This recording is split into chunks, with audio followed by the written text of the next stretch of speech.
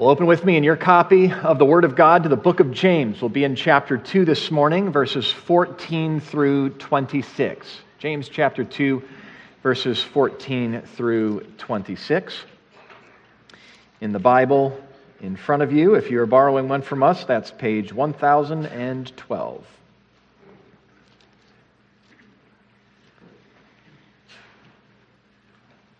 Well, Hannah and Chris, we sure are glad to have you all here.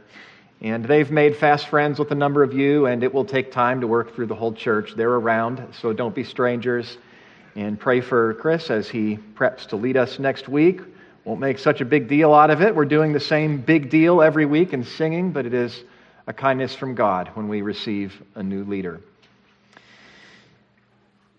Well, some things you can see with your eyes.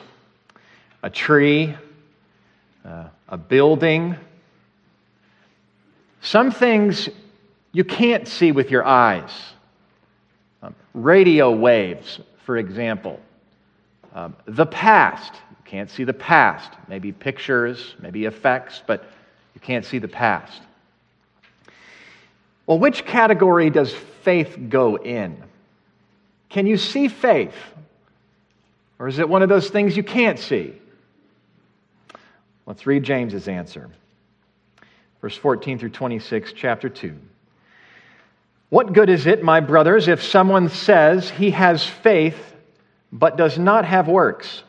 Can that faith save him? If a brother or sister is poorly clothed and lacking in daily food, and one of you says to them, "Go in peace, be warmed and filled," without giving them the things needed for the body, what good is that? So also, faith by itself, if it does not have works, is dead. But someone will say, "You have faith and I have works. Show me your faith apart from your works, and I will show you my faith by my works. You believe that God is one, you do well. Even the demons believe and shudder. Do you want to be shown, you foolish person, that faith apart from works is useless? Was not Abraham, our father, justified by works when he offered up his son Isaac on the altar? You see that faith was active along with works, and faith was completed by works. And the scripture was fulfilled that says, Abraham believed God, and it was counted to him as righteousness, and he was called a friend of God. You see that a person is justified by works and not by faith alone. And in the same way, was not Rahab the prostitute justified by works when she received the messengers and sent them out by another way? For as the body apart from the Spirit is dead, so also faith apart from works is dead. Well, we tend to think and talk about faith like it's a gas, like it's oxygen. It's one of the things that you can't see. And of course, there's something to that. But not on this day and not in this letter from the Apostle James to these churches in the first century. They needed to hear that faith is not like a gas, you can see it. And so we've read this passage in James. The most controversial passage in his letter, we'll spend a little time untying a knot here. It's not too bad, but we'll need to spend some time on that. The most theological portion of his letter. The rest of his letter is related to it and flows to or from it. But we'll do a little work of theology this morning because that's what he's doing with us. We're right in the course of talking about our faith to remind ourselves that our faith is not in our faith. And I remind you of that this morning. When we put our faith in our faith, we turn inward and subjective, where we're looking to ourselves for an answer to the question of whether we're saved, rather than to the object of our faith, which is the work of Christ, which is objective and which is outside of ourselves. There's no being saved if all you've got is what's within yourself. So how does faith relate to that work of Christ? Well, we'll explore that before we're done. Well, this morning, James points us to something tied to ourselves, but is also objective, as far as this passage is concerned, works. He's saying that if you want to see faith, then look at one's works. It's something like when the two from the crowd had brought to Jesus the paralytic and lowered him through the roof, and Jesus said he sees their faith. Having seen their faith, there is something to it.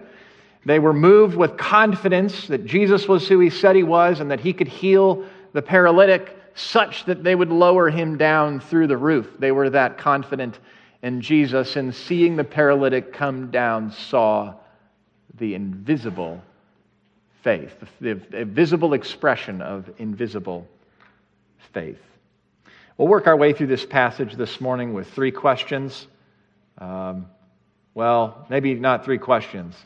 It's 3 points that have the word question in it. How about that? A good question, a fair question, and a question of life and death. Now, typically, we spend a little more time on earlier points and cash in that development and get a little shorter toward the end. Not so here. The weight will either fall right in the middle or at the end. So, a heads up. First, we begin with a good question, a very good question. Verse 14, what can we say? It's in Scripture. It's a good question. What good is it, my brothers, if someone says he has faith but does not have works?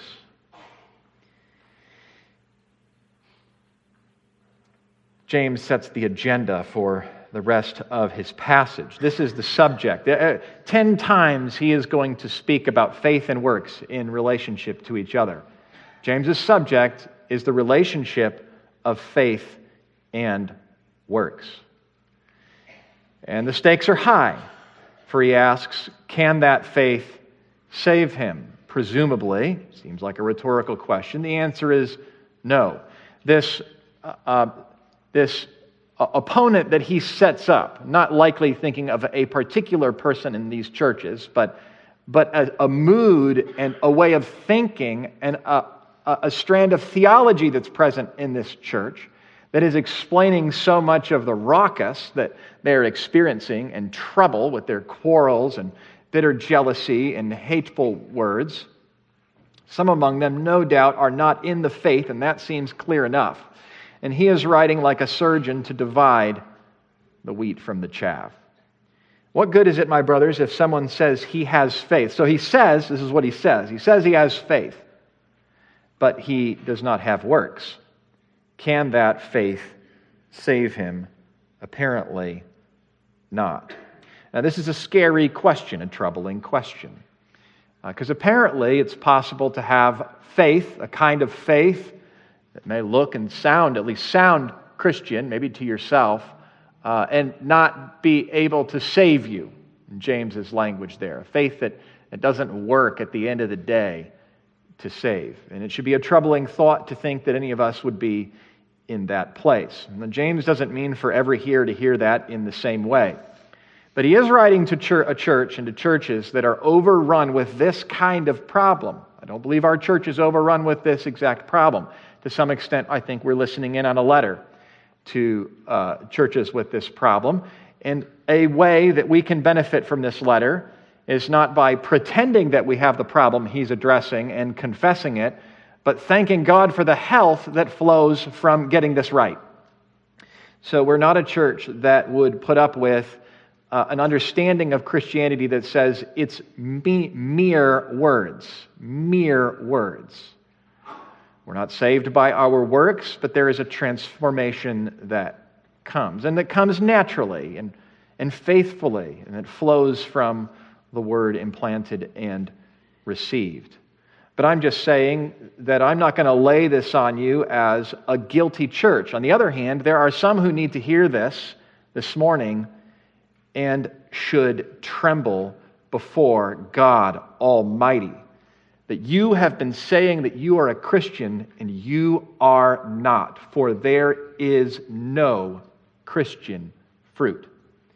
And you must stop that at once and repent from your sin and turn to Jesus lest you die in your sin. This is what's at stake. It's not just that faith is dead and we're talking about that. It's that this form of self-deception is deadly for you, and in love, I appeal to you. Be on the edge of your seat. There is salvation for you. It is open to you if you will receive the implanted word.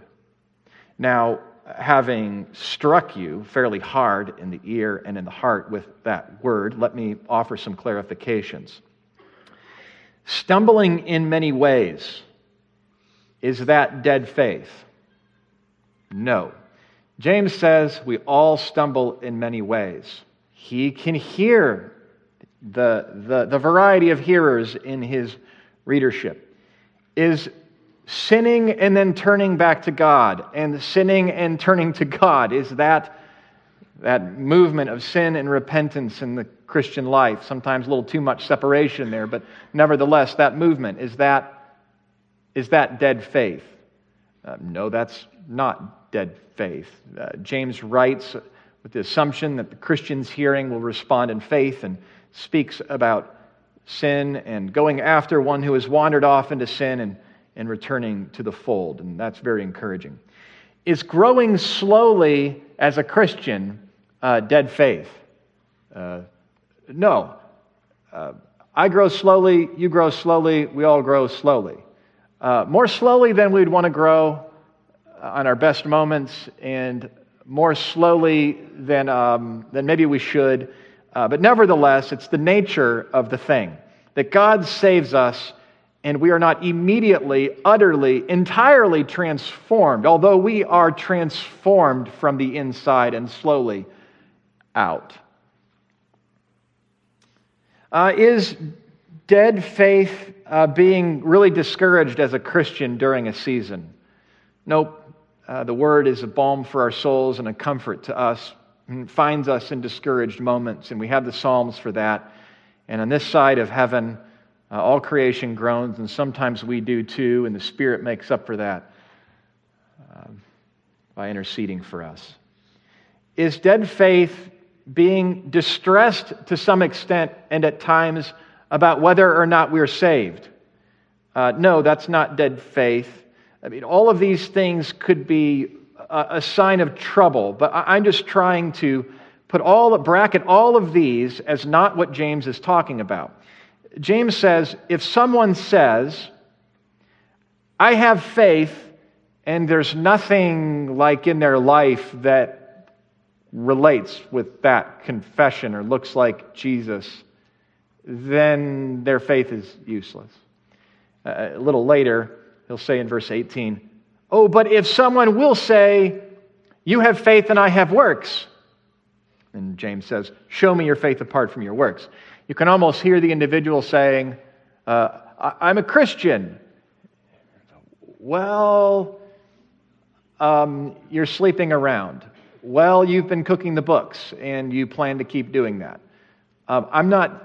You're cruel to your wife, and there doesn't seem to be any remorse or whatsoever, or cruel to your husband and manipulative and whatever. And there doesn't seem to be any change over time. Okay, the person says, all right, you have faith and I have works, or I have faith and you have works. In other words, you can separate these things. Some people have this and some people have that. You've got this and you've got that. No problem, I don't have works. I've got faith. And James says, well, show me your faith apart from your works. You can see he's arguing with a deluded individual. And he's trying to protect the church and those who are faithful as they listen in on this.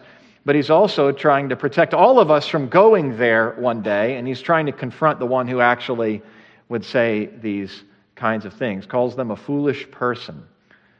My understanding would be that this is somebody outside the faith. And James is doing surgical work to reveal as much. Well, it's a good question what James asks, even if it's unsettling. What good is it, my brothers, if someone says he has faith but does not have works? Can that faith save him? There is a kind of faith that cannot save. We move from a good question now to a fair question. That's a fair question. Does James even understand the gospel? Did you guys read verse 24? I have my kids, I'll tell you this every now and then. Sometimes it turns into material. It always helps me in the morning when I get up before they do, have them each write a question out for me. And I picked it up this morning, and one of them, it just says, their name, verse 24. What? And I thought, they think I'm supposed to know what that means. And I put it in my little case, and I went to church. And I thought, well, I'll try to decipher what they mean when I get in the office. And I'm like, oh yeah, verse 24. Brilliant. That's all you need to write. Wait, what? They only missed one word. Wait, what? See? You see that a person is justified by works and not by faith alone. Well, let's go to the Apostle Paul. In Romans 3:28, we hold that one is justified by faith apart from works of the law. This says the opposite. Right? Or Romans 4. What then shall we say was gained by Abraham? Even makes an argument from Abraham, our forefather according to the flesh. For if Abraham was justified by works, he has something to boast about, but not before God. For what does the Scripture say? Abraham believed God, and it was counted to him as righteousness. Now to the one who works, his wages are not counted as a gift, but as his due. It wouldn't be wrong for you to read the Bible and trust that it fits. Trust it fits in, to trust the Lord with it and move on. So I wouldn't shame anybody who isn't terribly stressed out about this. You trust the Word, and that's good. But there really ought to be enough of us in the room who are uncomfortable with that. All of us ought to recognize at the level of grammar,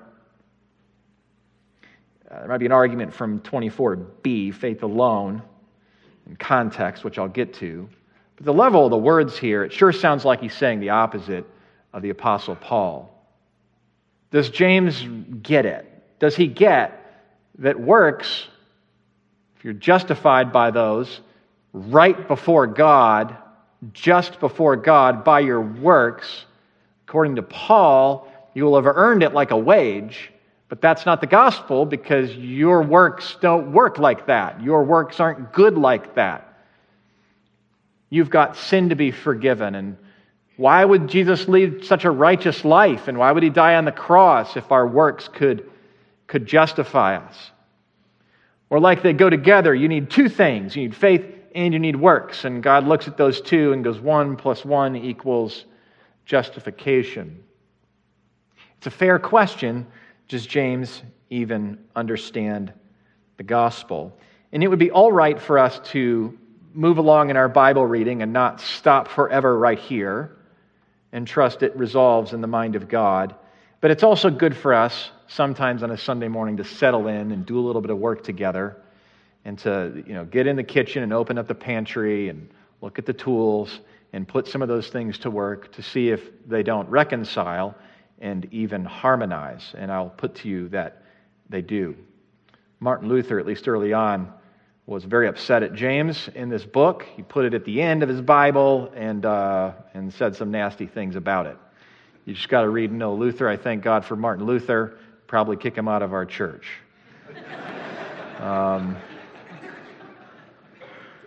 I'll do a Martin Luther for you maybe once every 3 years, and then I'll just say, which I've had to do that before, I only do that every once or every 3 or 4 years. So,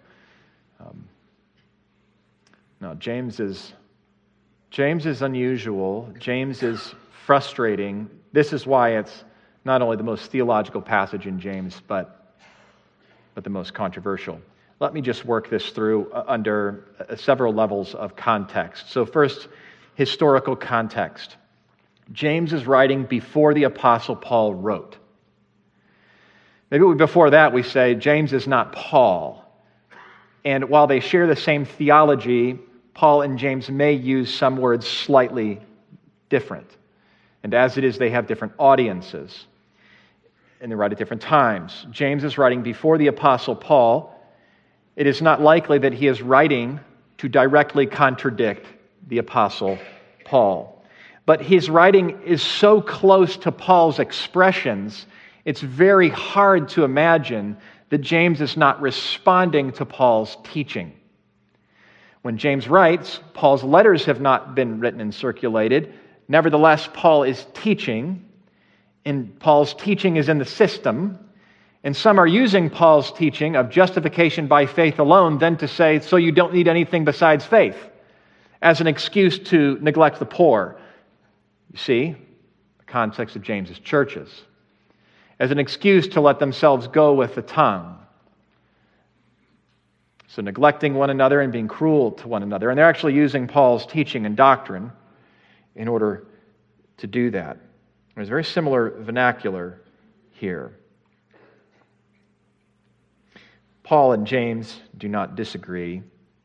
The Apostle Paul will say, "What shall we say then, after preaching his doctrine of justification by faith, by grace alone, through faith alone?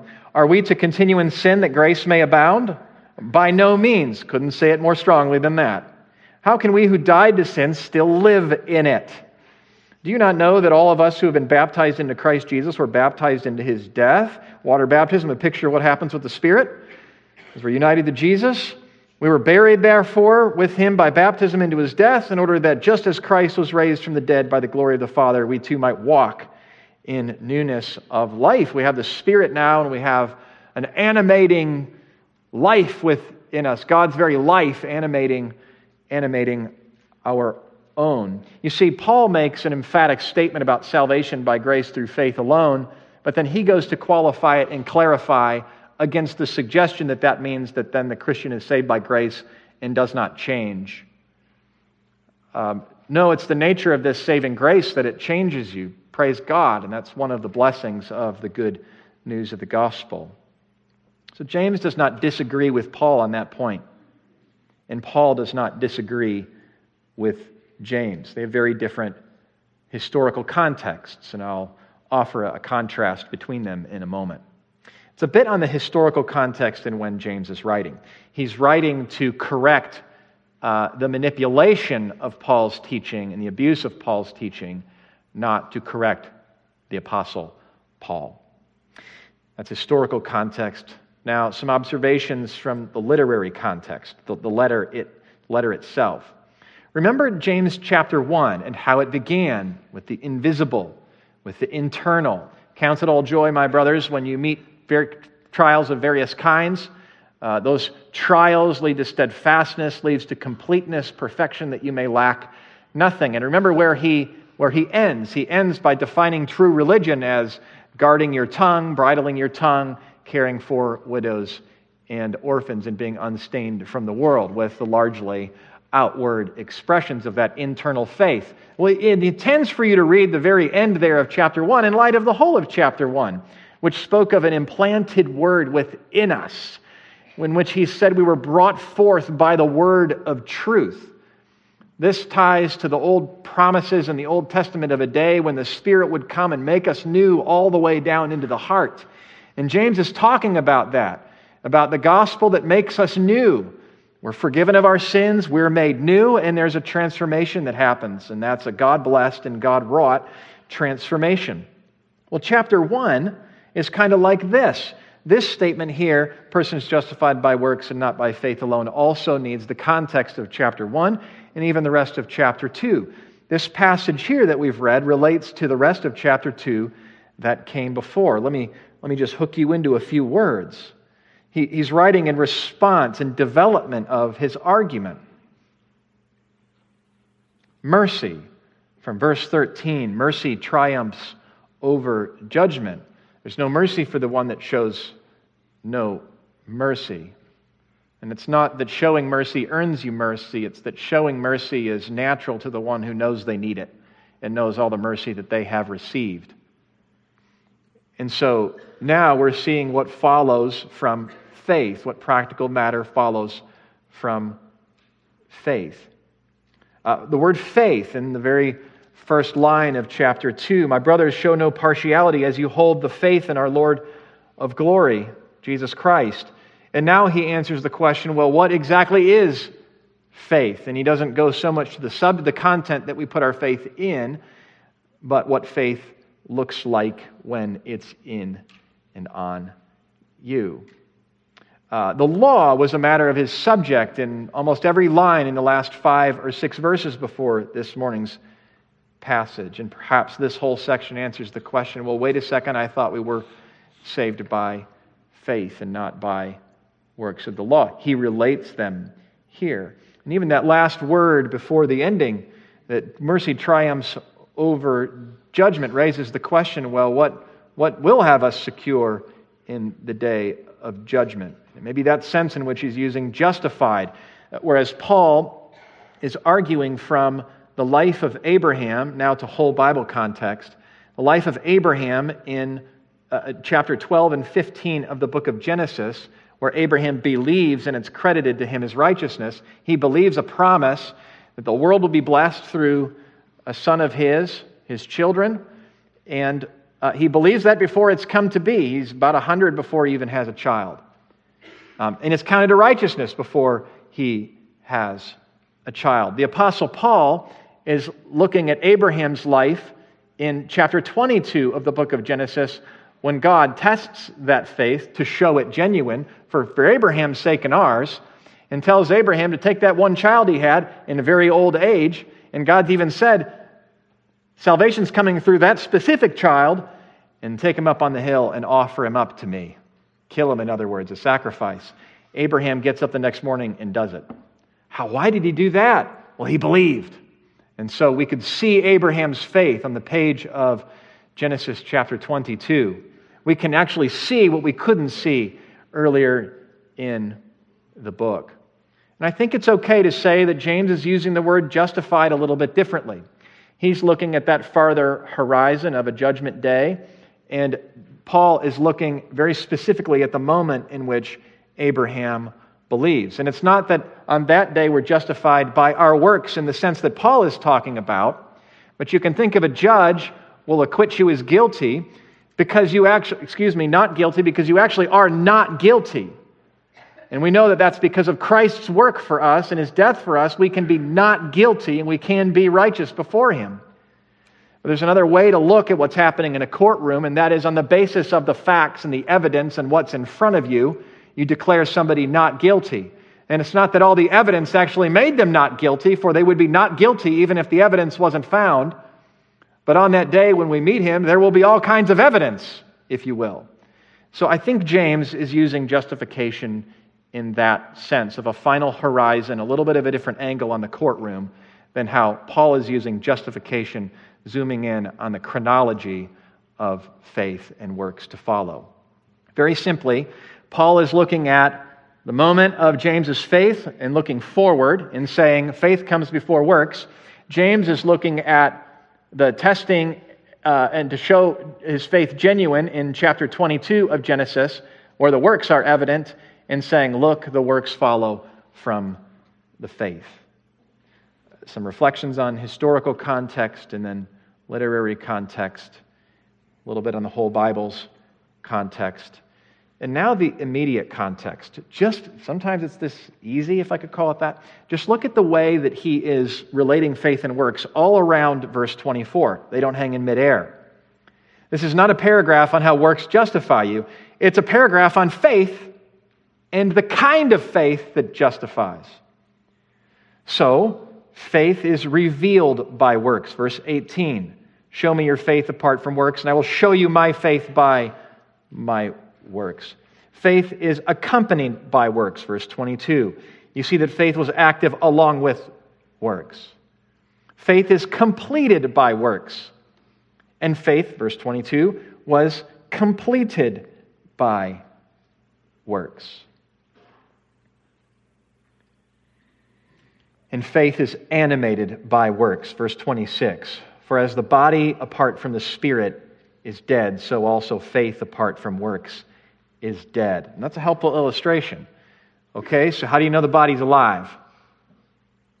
The body moves.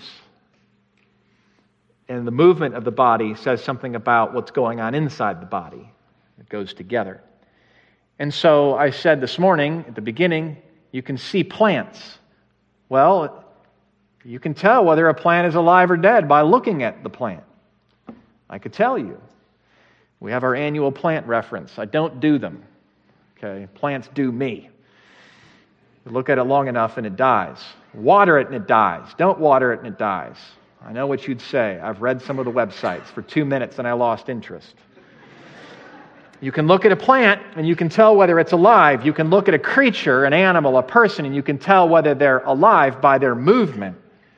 The body apart from the spirit is dead. Faith is animated by works. It's also filled up by works. Verse 23, the scripture was fulfilled that says Abraham believed, it was credited to him as righteousness. Fulfilled there is likely not that sense in which we mean, the scriptures make a promise here and later it's fulfilled in Christ's coming. But it means that earlier in Abraham's life he had faith and it was credited as righteousness, and that passage was filled up. It was completed when the works showed up. The picture was completed. The dots were there and the lines were drawn and the picture was filled out, fulfilled, completed when Abraham worked that faith out. So that's how even the immediate context and some words help us.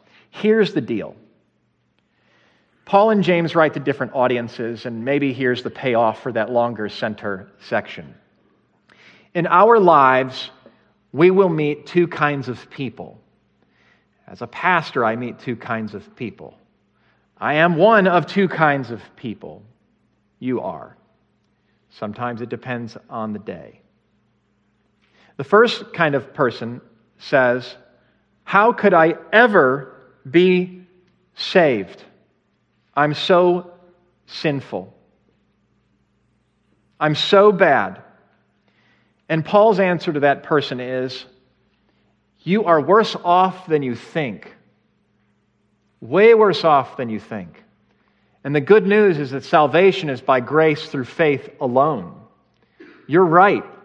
You bring your works to God, and that doesn't deal with your guilt and sin, and as it is, that's not the righteousness that He asked for. They're filthy rags. But He is a God who saves by grace through faith. So just look at Abraham, whom He counted righteous before he had any works. So that first person says, I'm so bad, I cannot be saved. And we need to directly answer that. No, you're worse than you thought, and salvation is by grace. Praise the Lord. But there is another kind of person who says, I'm fine. So the one says, how could anyone be fine before a holy God? I'm not. There's an answer. The next person says, what's the big deal? I'm fine. I said the prayer. I confess the things. I say this with my mouth. And that person needs to hear from James.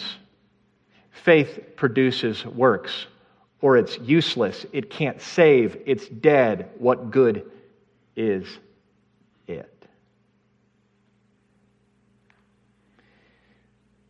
Augustus Toplady, an 18th century hymn writer. Grace cannot be severed from its fruits. If God gives you St. Paul's faith, you will soon have St. James's works. Our faith is not in our works, but our faith does produce them. There's even a wordplay here in verse 20. Do you want to be shown, you foolish person, that faith apart from works is useless? Two different Greek words there. They kind of sound alike. Let me make that happen for us in the English. Do you want to be shown, you foolish person, that faith apart from works doesn't work? It doesn't work. Like, it doesn't work. It doesn't do anything. Like, look at it. It doesn't do anything. And it doesn't do anything for you. That's what he's saying.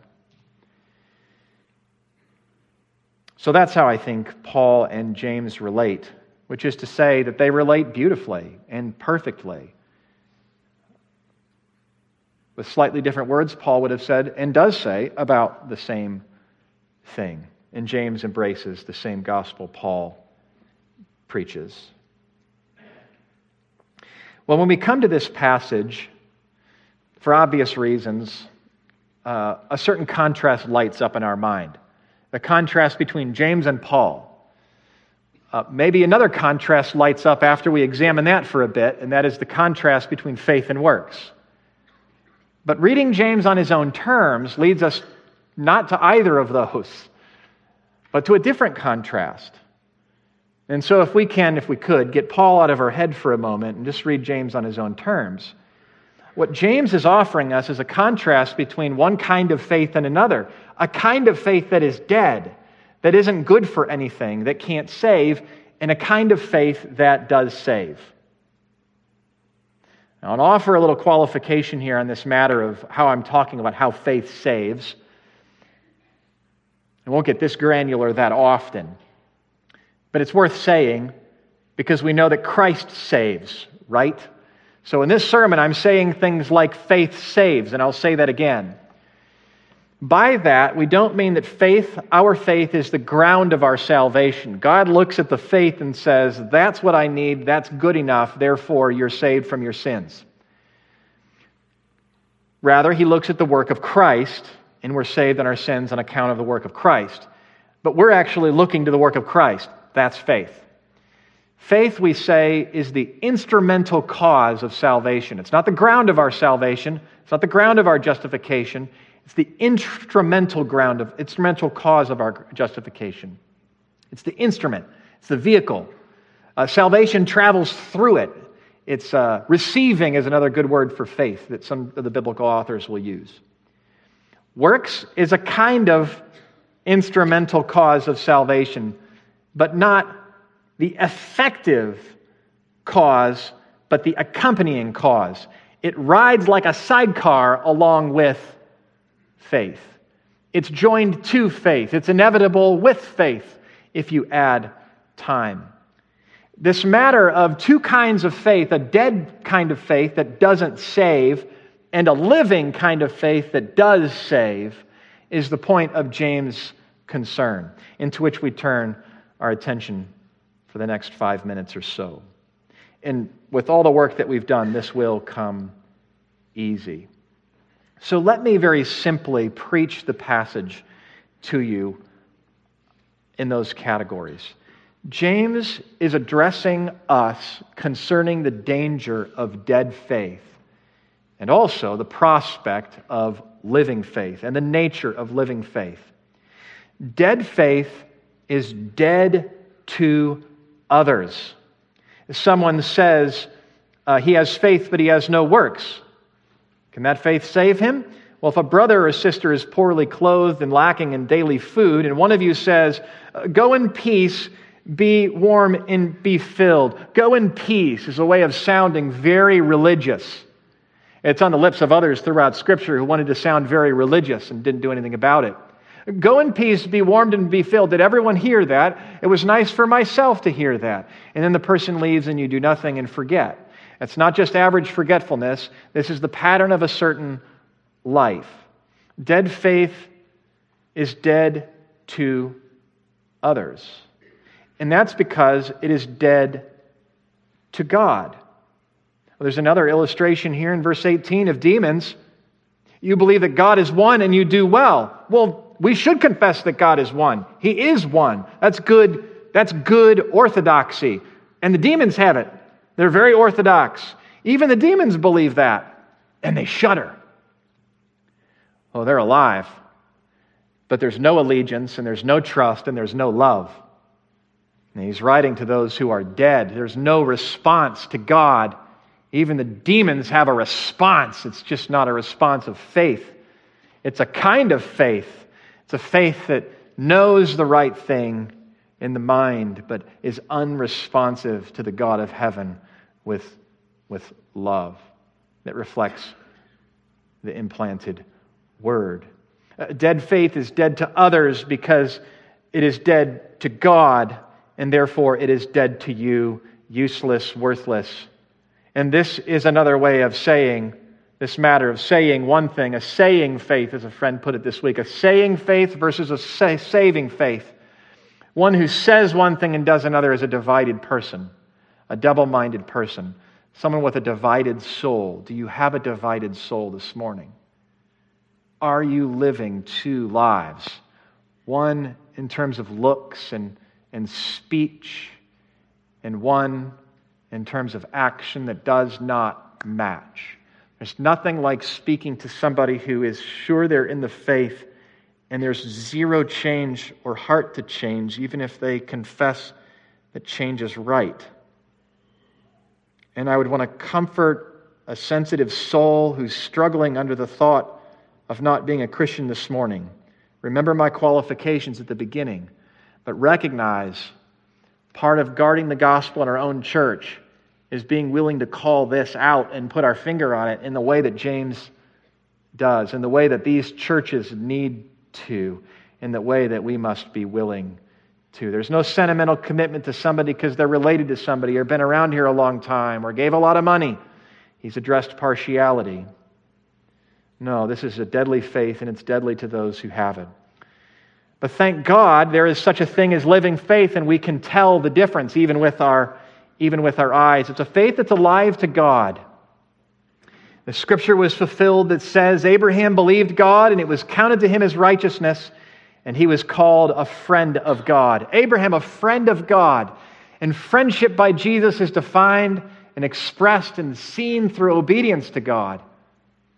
And Jesus was a friend of God, a father, and obeyed his father. And we are friends with God and obey him.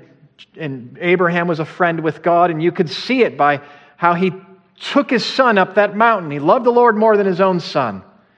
And Abraham failed in many ways and stumbled in many ways. But there was a push-come-to-shove moment.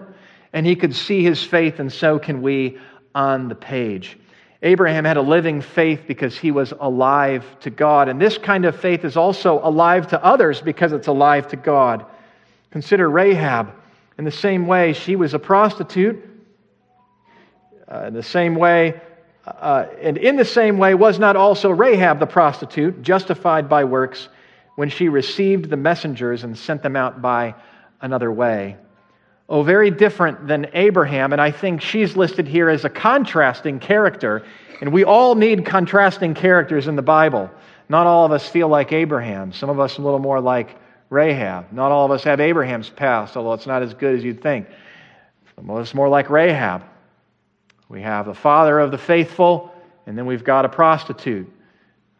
We've got a famous Old Testament patriarch, and we have an obscure Gentile woman on the page of the Old Testament. They're both in the faith. They both showed works. Abraham to God in that instance, and Rahab held nothing back when God's people came to her door and needed refuge and intelligence, and she sent them on their way. A godly woman of faith, and yes, a very new believer. You can see it early on, and we should look for it and commend it and call it as such. That's what a Christian does, we should say to each other. That's an evidence of the Spirit, we should say to each other.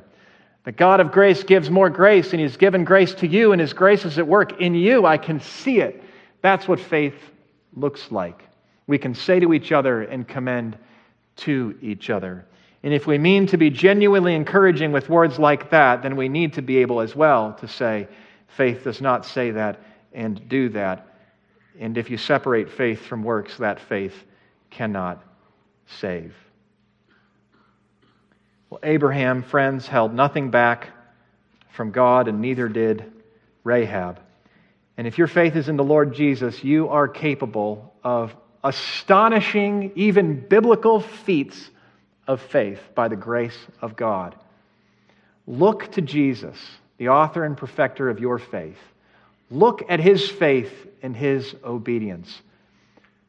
Bask in His grace and in His mercy towards you, and just see the kind of mercy that you can show to each other. Consider how He held His tongue before the cross, and consider that you really can hold yours. And consider how He came to you though He was rich in your poverty, and how the riches that He's given to you. And you can be generous with your brothers and sisters as well.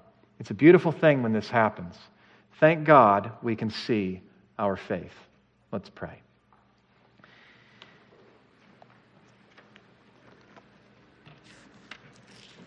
Father in heaven, we thank you for a stern word, and it is as well an encouraging word. For it is nice to know that you don't leave us in our sins, but you change us.